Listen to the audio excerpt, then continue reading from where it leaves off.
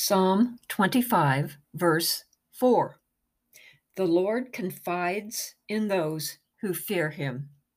He makes his covenant known to them. As a Christian, we look at the world and its needs and can become overwhelmed with all the volunteer opportunities available. Don't get me wrong, they're all good service projects coming from legitimate needs in the community. But the problem is, we think we can do them all. And very soon, our time is spread so thin doing all this good, we're not giving any of them our full attention. This also includes volunteer positions we've been doing for years and years. Yes, they're comfortable and enjoyable projects. And because we've been there so long, we're honored and esteemed by others.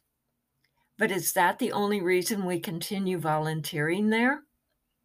If you think about all the service projects you've ever done throughout the years, all the times you've said yes to volunteering somewhere, I dare say most, if not all, were something that you were comfortable with, caused no inconvenience, and fit into your schedule.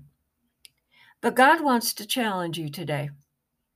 Or as Oswald Chambers wrote, beware of paying attention or going back to what you once were, when God wants you to be something that you've never been.